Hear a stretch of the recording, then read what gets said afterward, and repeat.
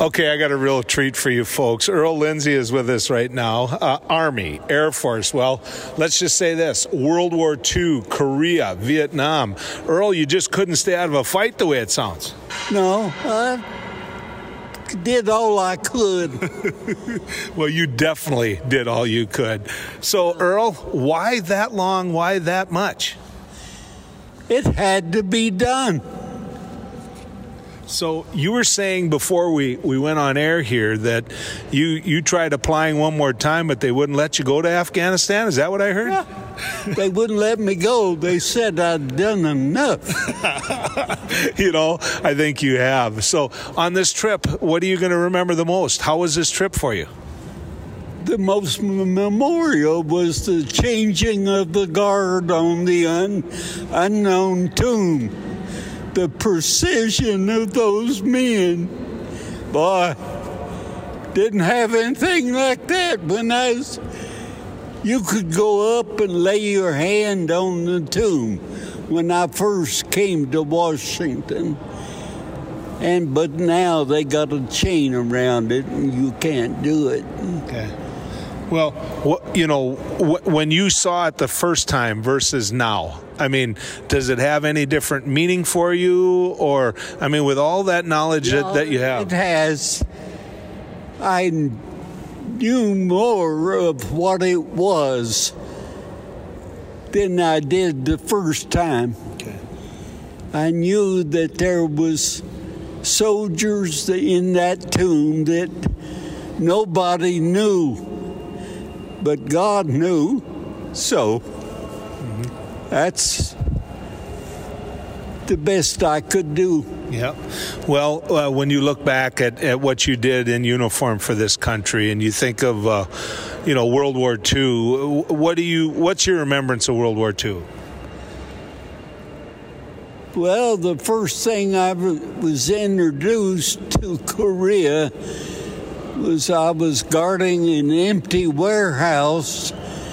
There was a bobcat sitting up on the roof of the overhang. The bobcat in Korea screamed like a woman in peril. I was under him when he screamed.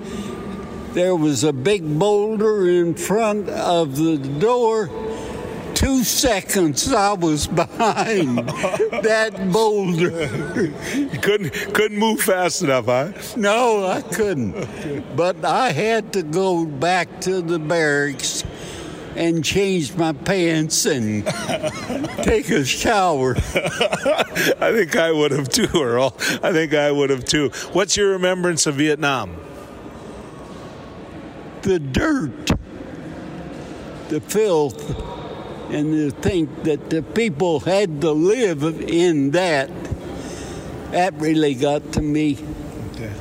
So when you see these young men and women now being put in harm's way, we talked about Afghanistan and Iraq and places like that. I mean, what goes through your mind when you see these young soldiers heading off to defend the country? I don't like it. People are supposed to take care of people that can't instead of torturing them like they do. Earl, you have been the treasure on this trip. Everybody's wanted to get to know Earl. Are you getting a little tired of all the attention? No. I like it. Well, thank you for your service. Thank you for the pleasure of interviewing. You bet. Well, this is my pleasure. I'm with James. James, now how are you related to this guy? He is a friend of mine. Okay. He was a customer of mine, and then his wife passed away 12 years ago, and for the last 11 years he's been coming to my side of the family for all the holidays and everything, so we consider him a family member now. So does everybody just stop and take in the stories? My guess is he can pretty well command a room. Yes, he can. Yeah, me and my daughter and my son-in-law and all that, we just love listening to his stories.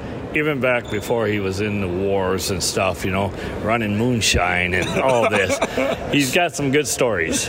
Wait a second. Earl, you ran moonshine? Beg pardon? You ran moonshine? Did you run moonshine? Yeah. Was there any money in it?